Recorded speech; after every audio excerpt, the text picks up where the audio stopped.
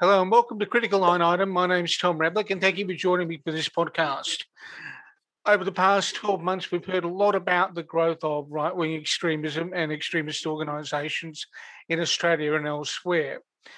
In recent times, we've seen a series of reports, including one from the Centre for the Study of Radical known as the Centre for the Analysis of the Radical Right, and Hedaya, which paints Australia as a jurisdiction that doesn't do much in reining in right-wing organisations that are extreme in their ideology, as well as at times being extreme in their violence. So the release of these reports and the work of a parliamentary committee, it makes it a convenient time to talk to Senator Kristina Keneally.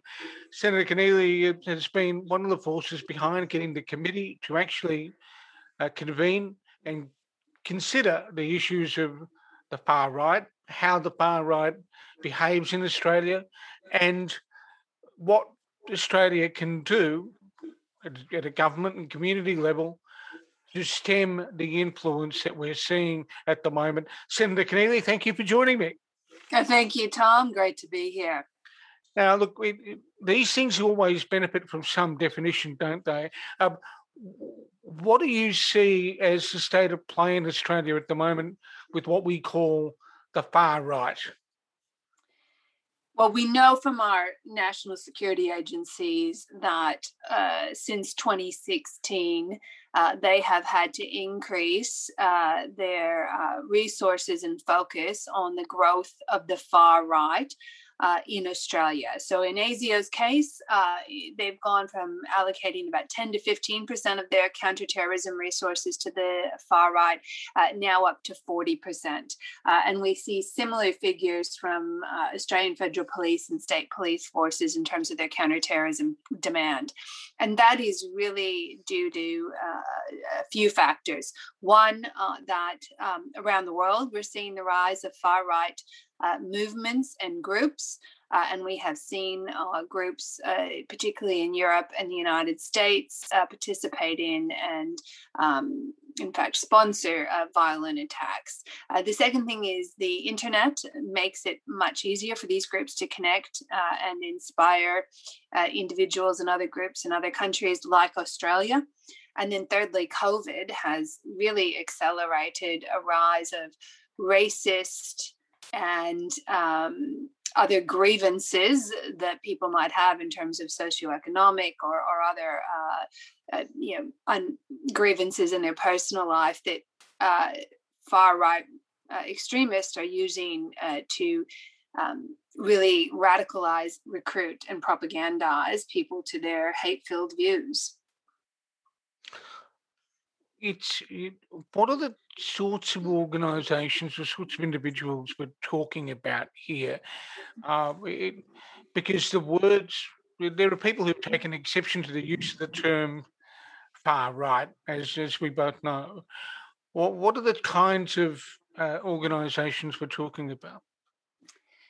Yeah, there are your kind of traditional, if I can use that word, neo-Nazi skinhead type groups, and they do still exist. But the rise of the far right we're seeing today and right-wing extremist groups that we're seeing today really do have a wide range of fluid ideologies that they select from and weave together to craft manifestos and arguments to bring people to their cause. And so you're looking at things that include, of course, white supremacy and racism, and very much that notion, as one group here in Australia, proudly proclaims that they are there to create Australia for the white man. And, I specifically note not just the racial aspect of that statement, but also the gender aspect, because the other thing that many of these right-wing extremist groups is misogynist. They have a deep hatred for women, some of them quite clearly present. And then you get into a whole range of other ideologies. There's, for example, eco-fascism, which, of course, some people hear the word eco and think, well, how could that possibly be right wing? It is literally an argument that says that, nature must be protected and retained for the white race or the chosen race, and therefore right-wing extremists would argue that we need to install a fascist government that can protect nature and the environment for the enjoyment of the white race. It's a very fluid and sometimes almost contradictory sounding set of ideologies. But the most, I think, alarming aspect, once we deal with the hatred and the misogyny, the racism, and all the other issues, is that it is also deeply anti-democratic.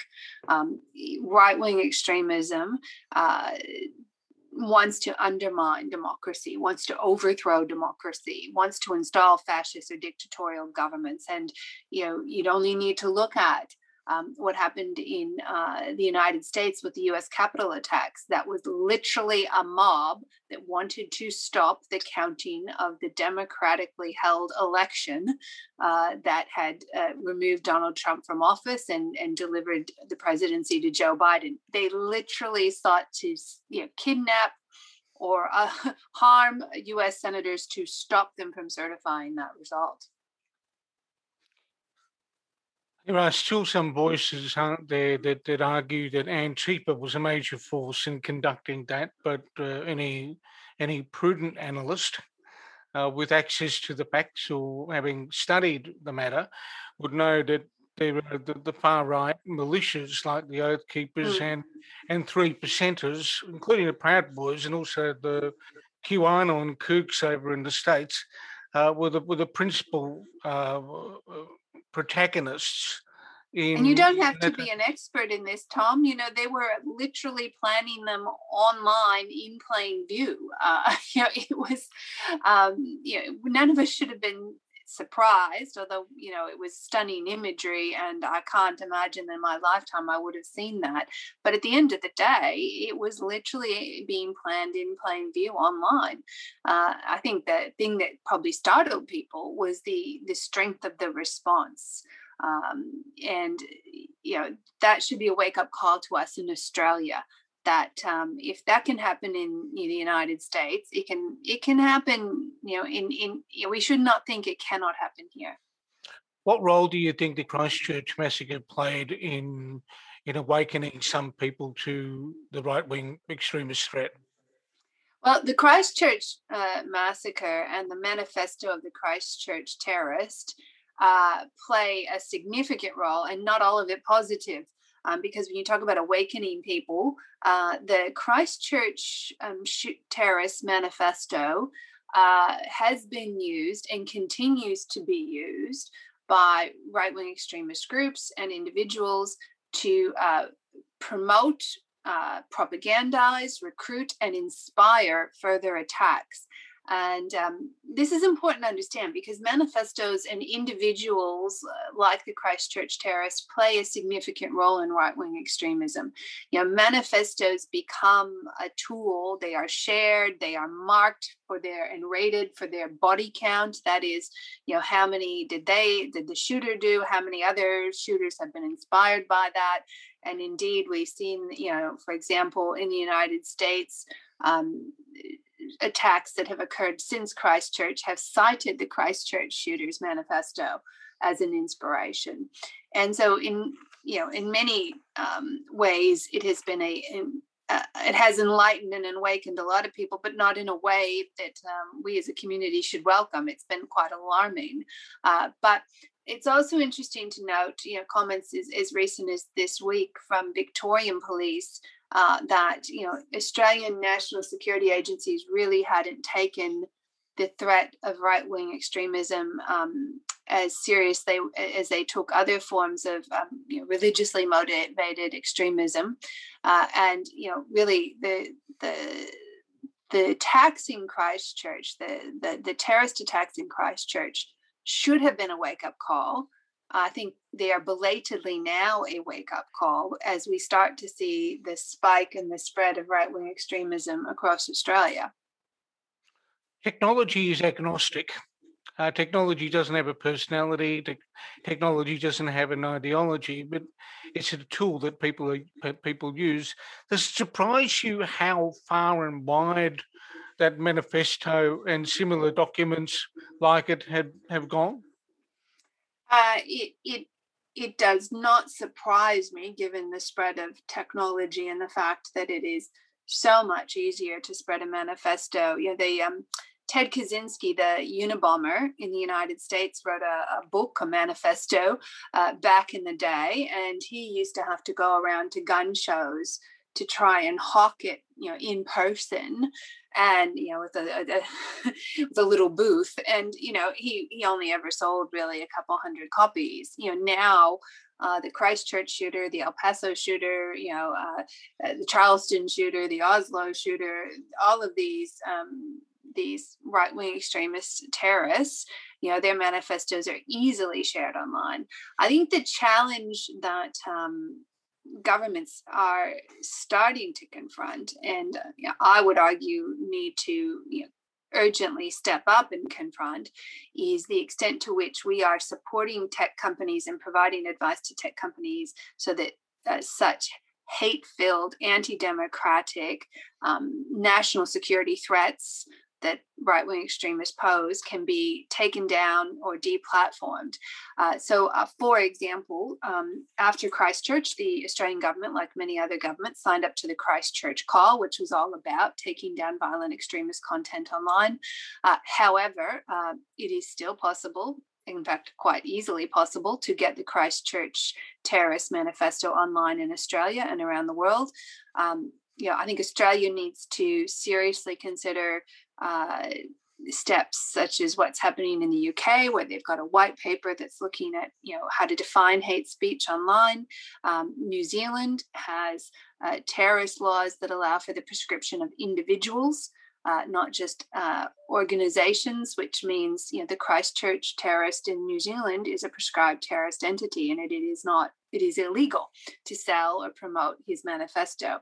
These are the types of changes that we need to seriously consider in Australian law in order to ensure our national security agencies have the tools that are fit for purpose to meet this threat. I saw you talk about that in your op-ed recently. Being a senator, you're also in contact with your constituents in New South Wales and across the country. What are people who belong to the marginalised groups, if I can use that phrase, saying to you about the way they feel when this right-wing propaganda is enunciated on the internet or elsewhere? Yeah. When we started, and we, the Labor Party, started to look at whether or not we would move a referral to the Parliamentary Joint Committee on Intelligence and Security to examine right-wing extremism, we consulted with multicultural groups and multi-faith groups across Australia. And, across the board, there was resounding support for the government and the parliament to take seriously this growing threat and to ensure we had the tools that were fit for purpose. The Jewish community, the Islamic community, multicultural groups from many different backgrounds, all raising the concerns of their members and their communities, who were saying to us, it is our families, when they're out and about in public, on public transport or in shops or cafes, that feel this and have experienced the racism and in some cases violent attacks. And the fact of the matter is that Australia is the most successful multicultural nation on earth. Study after study still shows that, unlike our, some American or European counterparts, Australia has not experienced the same levels of nativism, xenophobia, and racism, and anti-immigration. Most Australians, overwhelming majority of Australians, still value immigration and recognize that it's contributed to our economic and cultural and social success. However, right-wing extremist groups want to undermine all that. They want to tear that down. They want, as I said, the National Socialist Network, which is the group I was referring to earlier, their motto is Australia for the white man. And it is an attempt to overthrow and delegitimize democracy, undermine the social fabric of our multicultural community, and install a fascist dictatorial government to govern in the interests of the white man. That is the most that is the most un-Australian sentiment I can imagine. And we need to, as a parliament, take that threat seriously. What are the most frequent manifestations of the sort of abuse that people report to you when you have the discussions with them? I think we talk about ideology, but there's an impact on those at the receiving end. There absolutely is. And, I hear from some of these groups that we consulted with how, for example, women from the Islamic community, particularly after some of your listeners may recall, the horrific reports of a young Islamic woman being physically attacked in a restaurant for nothing more than sitting with some of her friends. But it was a hate-filled element, racist element that motivated that attack. And so, we hear from communities, that women and children are often fearful to be out in public because they know there is this growing strain of racist and anti-Islamic views. The Jewish community has talked to me about the extent to which they have had to step up security around schools and synagogues, and that their community members are incredibly mindful of the anti-Semitic nature of and they see it online. They feel that when they move about the community, and then we've got the kind of the way in which there are mainstream voices in politics or the media that have at a minimum given comfort to these kinds of views. And so I think about Senator Erica Batts in a parliamentary hearing asking only the Chinese Australian witnesses, not asking any other witnesses, to declare their allegiance to Australia before they start providing evidence.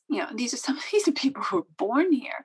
I mean, this is extraordinary that this is happening right now in our parliament. And we've got people like George Christensen and Craig Kelly who regularly appear on social media platforms where the right-wing extremists promote their messages.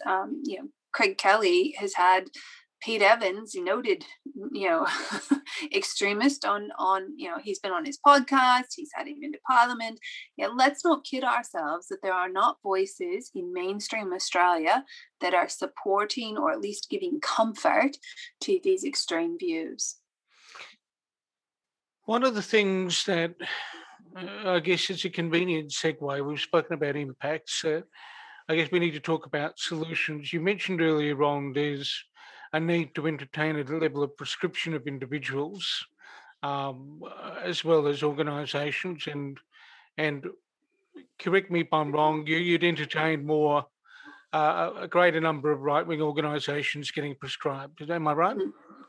Well, I cannot understand the extent to which we have we found ourselves as a country. We are the last Five Eyes country to prescribe any right-wing extremist group as a terrorist group.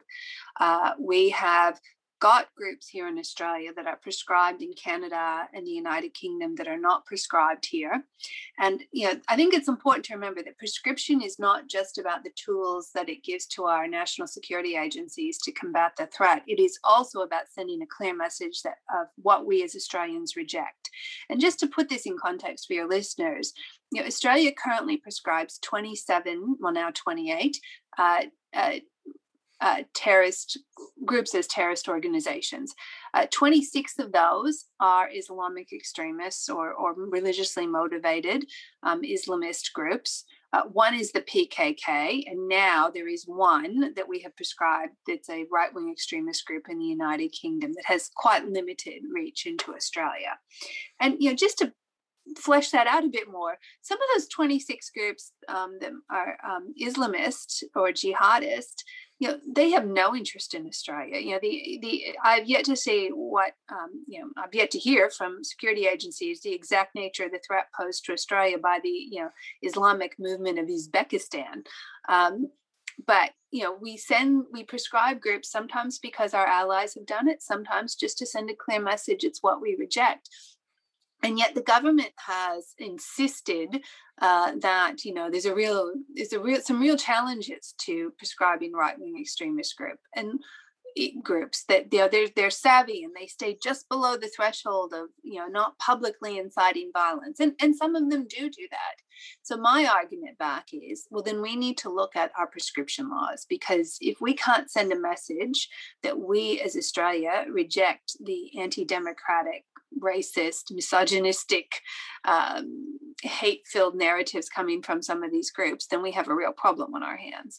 And so we need to consider the extent to which our prescription laws are fit for purpose, but we also need to be looking at a range of other measures, for declared area provisions where it is, for example, you as an Australian cannot go to certain areas where Islamic State is. And if you do, that is considered a crime. That we know that there are Australians who have traveled to parts of the Ukraine to do paramilitary training with far-right extremist groups. Why is that not also similarly illegal? We need to think about the way in which we do provide clear advice or indeed pass legislation when it comes to what tech companies, social media platforms can and can't share on their or allow on their sites. And again, the Department of Home Affairs has used that approach quite effectively when it comes to Islamic State and other extremist jihadist groups, but very rarely has done so when it comes to right-wing extremist groups. The last thing that I would just point out here, and there'll be many other measures I'm sure the committee will examine, but the last thing I'll make the point about here is prevention and de-radicalization.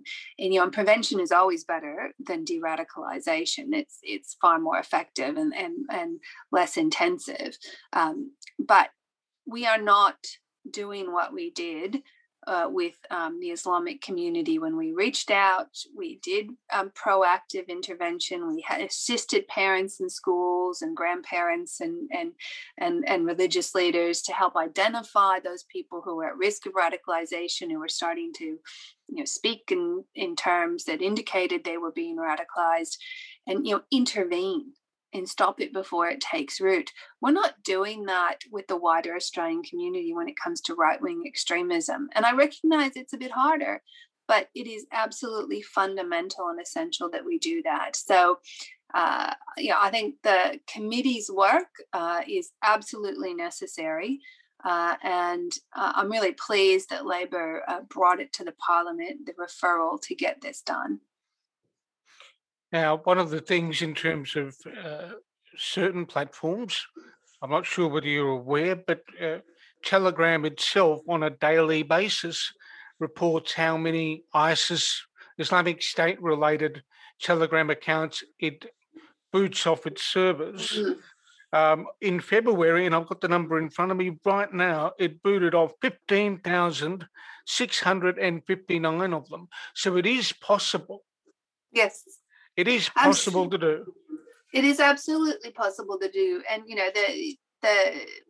the mention of Telegram provides us with another metric to measure the extent to which right-wing extremism is growing in Australia, that we have seen the numbers of people subscribing to the National Socialist Network's Telegram account, grow by the thousands. I think I'll double check, but my memory is it's grown by about 3,000. It is actually much more now because on the 1st of March, I popped the number into a spreadsheet I have in front of me right now, and it was 5,008. And one of them, and this is the leader's account.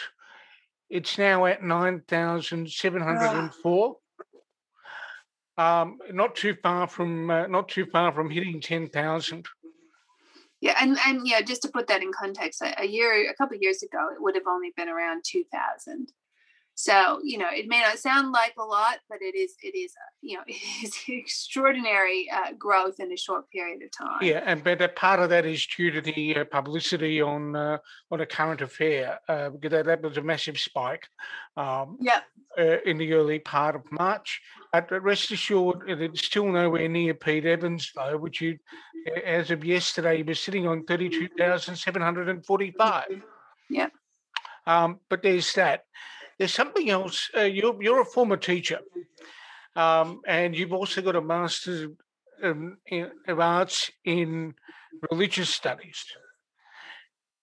Moving away from what the committee is doing and taking it, I guess, to some ground that's also familiar to you, to what extent should we be incorporating comparative philosophy, comparative religion, and all those things in the curriculum of, at the very least, to secondary school students to build a degree of resilience when it comes to dealing with alternative points of view? Yeah, I have long had a view, long before we've had to deal with some of these issues, that a well-rounded education includes a deep understanding of different religious traditions. And that's not just in terms of, having an appreciation and an understanding of the viewpoints of different groups in the community, although that is fundamental. But even things like understanding literary references or historical references, or let's not pretend that Christianity, Judaism, Islam, and the other Hinduism, all of these major world religions have shaped the philosophical, historical context in which communities, laws, practices have all developed. And so I think it's fundamental at one level that we have that kind of that content in our curriculum. But when it comes to some of these questions about leadership, responding to threats as they emerge, understanding the values that people bring to the table, I don't know how you have conversations with different groups in the community unless you really do understand where they're coming from. And we all have in the last 20 years done a great deal of work to better understand the nature of Islam, to better understand how the extremists have taken what is a world religion and turned it into a tool for violent ideology, which is alien to that religion.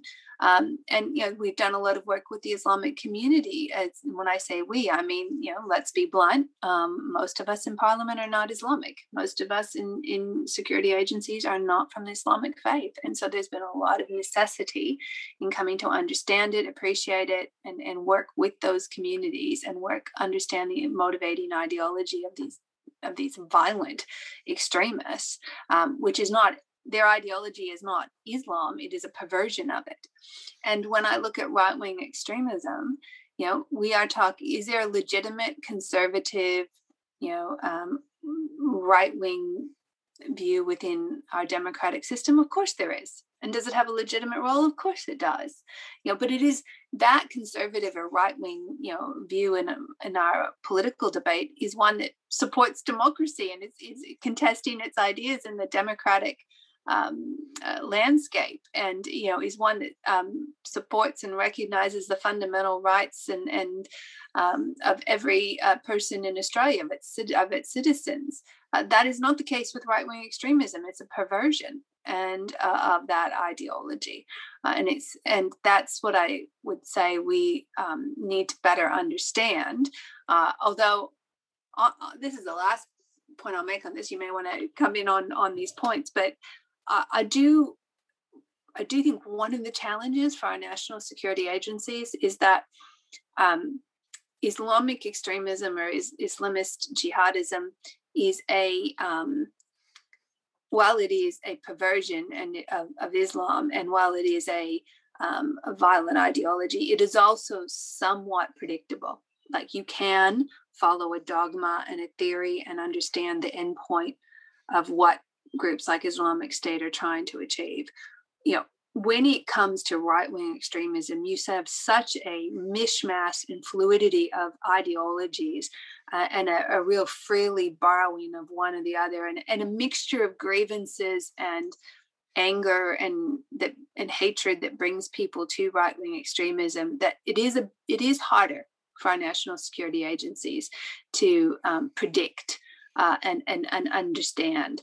And so this is a challenge that we as a committee on the Intelligence and Security Committee also will need to grapple with. Now, to use the language we've become very familiar with in COVID times, there'll be parents who listen to this and will probably read something I write as a consequence of this podcast, who are concerned about these developments.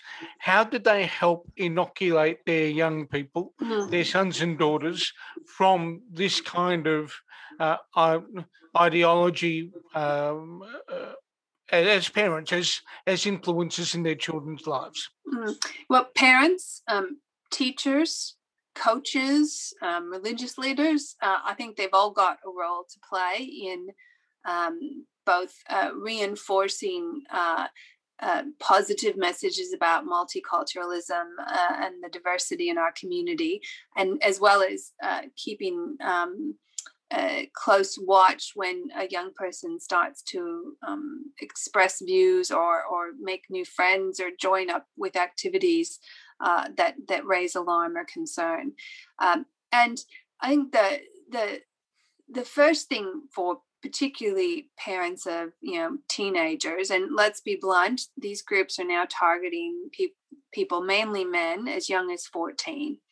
And so I think that the first step for parents is to be talking to their children and teachers in classrooms and in other contexts, coaches, about the value of each individual, about racism, about multiculturalism, in ways that are appropriate to that person. But just to start to one, send a counter message, to reinforce the values that most Australians hold, and I know many Australian parents would hold, and then also to help understand where a young person's thinking is at on some of these things. But I think, Tom, if I can also say, government has a role here too. We have not had an anti-racism campaign in Australia since 2012. That one expired in 2017, and so we have not had a replacement. And it's important that our community is reinforcing the values we hold at an institutional level, at a government level. If you don't reinforce those values, if you don't send a counter narrative, if you remain silent while these voices are getting stronger, we risk losing those values. And so I think there's a role here for government as well. The other thing I would say that all parents, coaches, teachers, any adult that interacts with a young person in particular, if you start to be concerned, do something. This is, call the local police. They will be able to connect into their experts. Call national security agencies. ASIO has and the AFP both have on their website ways people can contact them. This is a case of the same messages we were sending to the Islamic community to help. We want to help you if you have concerns about a family member. We need to be sending more broadly to the Australian community now, and particularly in area. We know that right-wing extremism is. It's spread across the country. Let's be blunt. Radicalization is occurring in regional and rural Australia. It's occurring in our big cities. Unlike the Islamic communities, where you could work with Islamic communities in areas where you had a strong population, we are now dealing with something that is spread right across geographically across Australia, and so we need to bring parents, teachers, coaches, religious leaders, Christian pastors, whoever, into the partnership with the national security agencies to help counter this threat. The committee is doing. The committee is going to have some public hearings, and I understand it's received a lot of submissions from things I've heard. The deadline for the committee to report is sometime in April. Do you think that'll still be the case? Look, I can't comment on the deliberations of the Intelligence and Security Commission or committee or its timetable, but we have published a first draft of submissions from government and security agencies because it's important we set a context and lay down a base, kind of a fact baseline as to what is happening. But yes, we will be having public hearings in the near future. Senator Keneally, I'm mindful of the time, and you've been absolutely gracious and generous with coming on today. Thank you so much for coming on board. Thank you, Tom, and thank you for the work you do, because it's important that in the media, in the community, and in the Parliament, we are talking about what is an ugly and growing threat to Australia. We are a strong multicultural country, and it's my determination, and I know it's a determination of many Australians, that we stay that way. Thank you for joining me, and hopefully we can talk again soon. Thank you. Thank you.